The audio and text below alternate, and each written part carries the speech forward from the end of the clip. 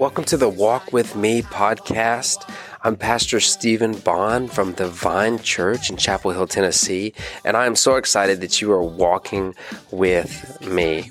What that means is we are walking together through God's Word, just about 3 chapters a day, and you're going to get the most out of this if you read these chapters independently and then listen to the podcast, but they're going to be short, 10 to 15 minutes each day, so that you can listen to at the start or the finish of each day, and I believe that it'll bless you as it's blessing me.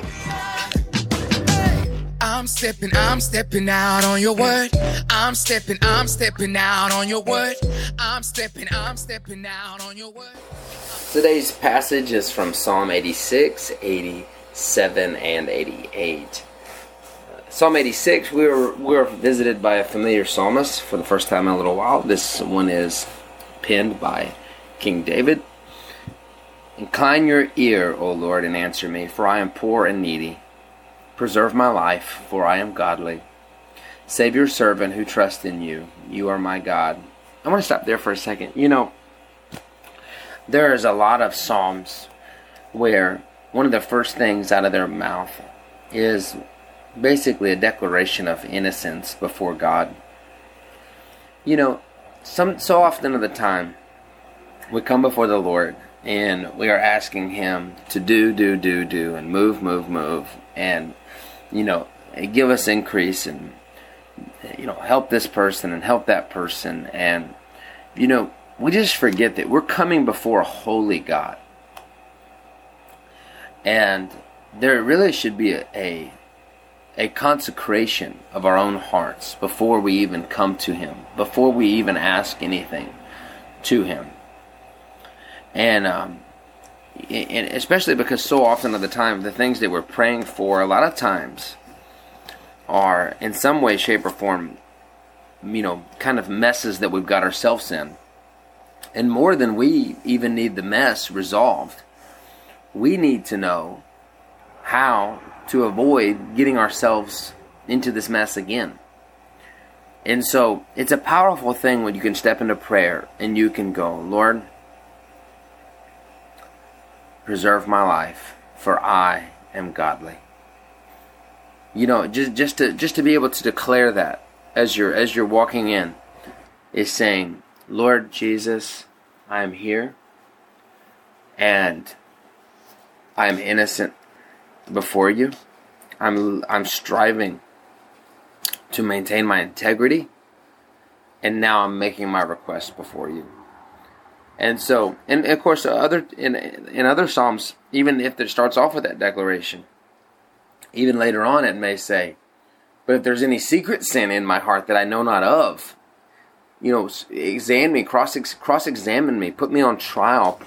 My point is we should have a desire within us to come before God naked. I mean, with nothing unexposed, and with clear conscience. You know, that should be the place that we're going before Him as.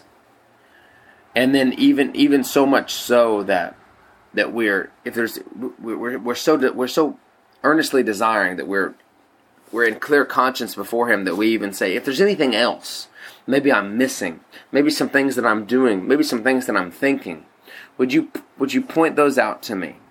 Because more than I need anything, I need to become more like you.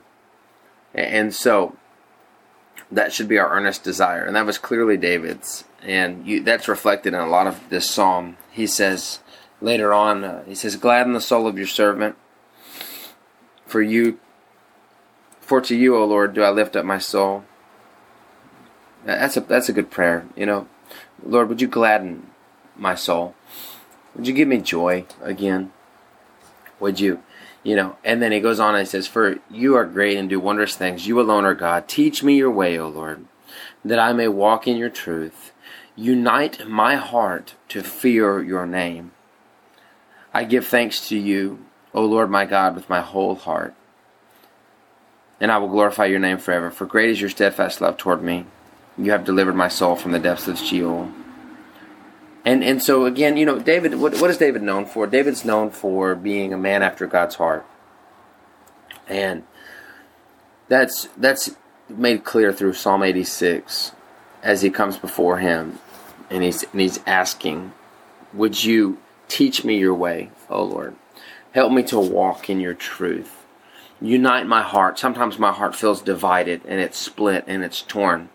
Maybe between faith and fear, or maybe between my interest and yours. Either way, would you unite my heart together in fear or reverence, or in submission before you. And I give thanks to you, O Lord my God, with my whole heart. Undivided, I come before you just to worship you, just to praise you. For great is your steadfast love toward me. Turn to me and be gracious to me. Give your strength to your servant, and save the son of your maidservant. Show me a sign of your favor, that those who hate me may see me and be put to shame, because you, Lord, have helped me and comforted me. So just a beautiful individual lament, just a cry, a song from David in a difficult time, in a difficult season, but his heart is still steadfast on becoming more like God, and having God's blessing upon him. Psalm 87 is from the sons of Korah, and it speaks about basically the blessing that God has released in Zion, his chosen city. And the last verse there speaks, it's only 7 verses. The last verse, 7, says, singers and dancers alike say, all my springs are in you, or all my fountains are in you, is another translation. All my springs are in you. What does that mean? It's saying that all of my nourishment and everything that I'm getting and everything that I'm searching for is coming from you. I'm not finding or searching for satisfaction or nourishment anywhere else but in you. That's a powerful thing.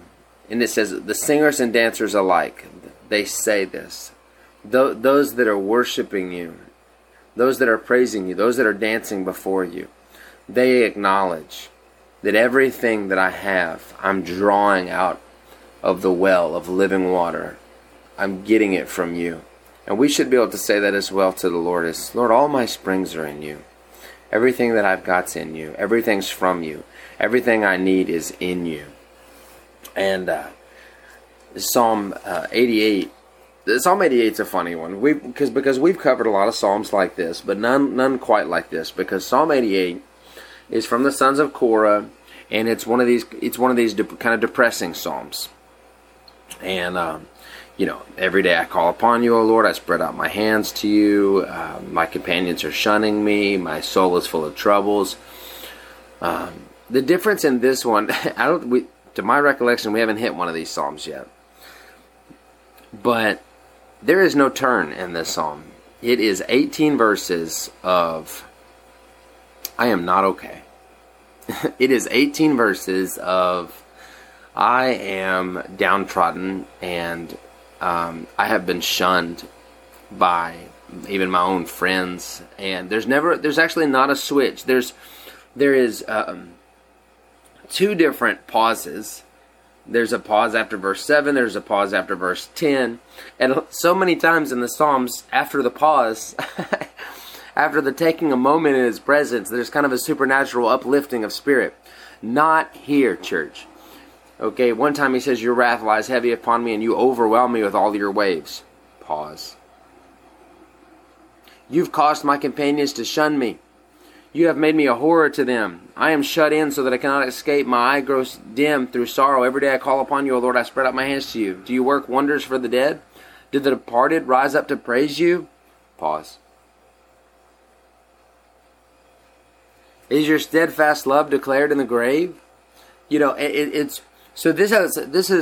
He's specifically overwhelmed with troubles at this point. And I do think there's a silver lining in these 18 verses, despite there not being a noticeable shift.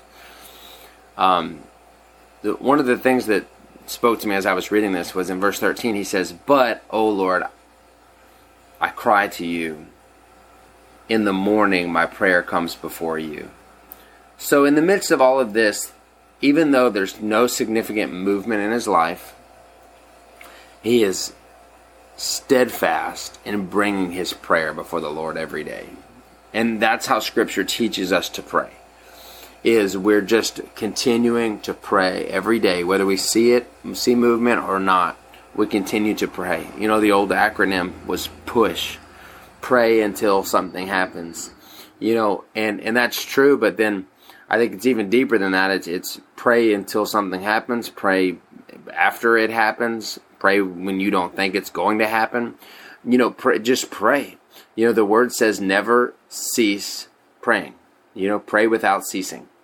And so it's our stream. All my streams are in you. How can I not drink from that stream?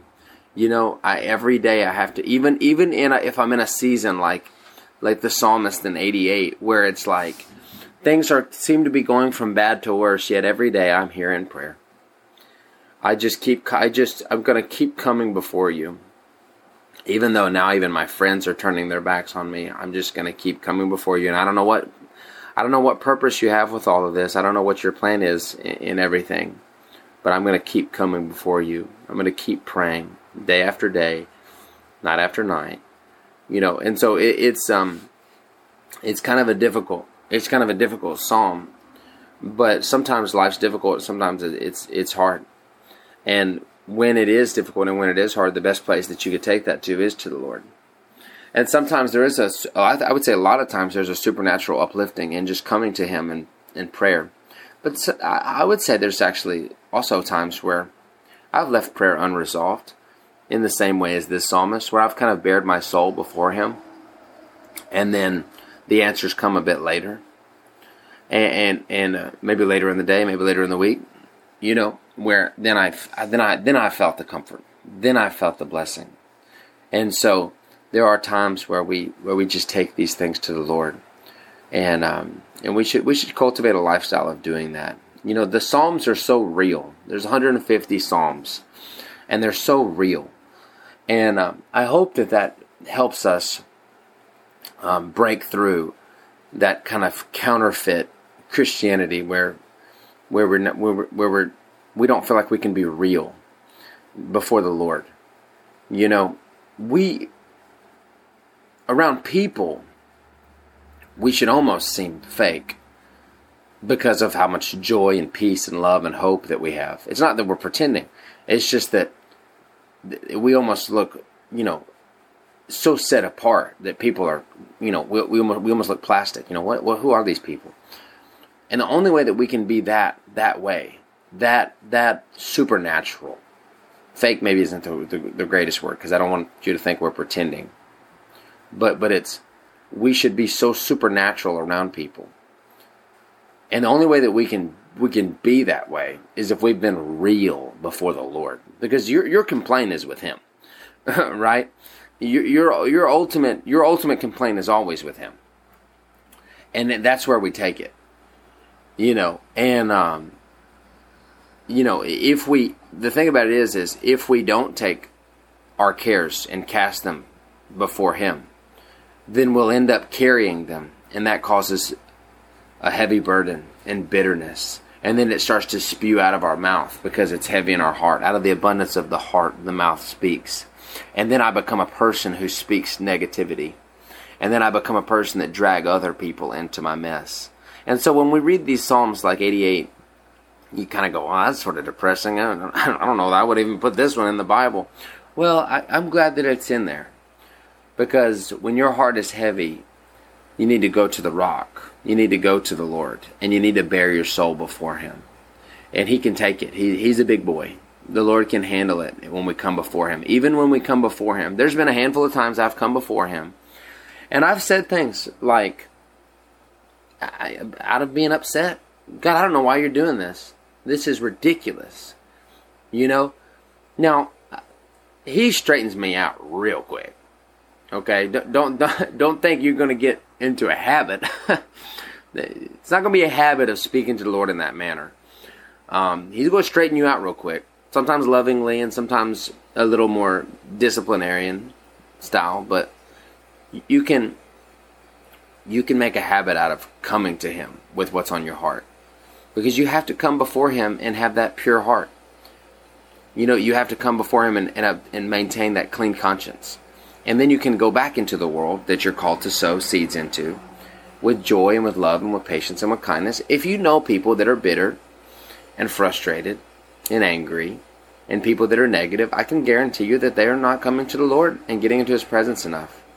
And so that is what we need to strive for, is becoming people that pray every day, in our mess, in the midst of our mess, after our mess, but during our battle, before the victory, after the victory. We need to be people like David, and like Asaph and the sons of Korah, and people that aren't afraid to come to the Lord and cast our care before Him.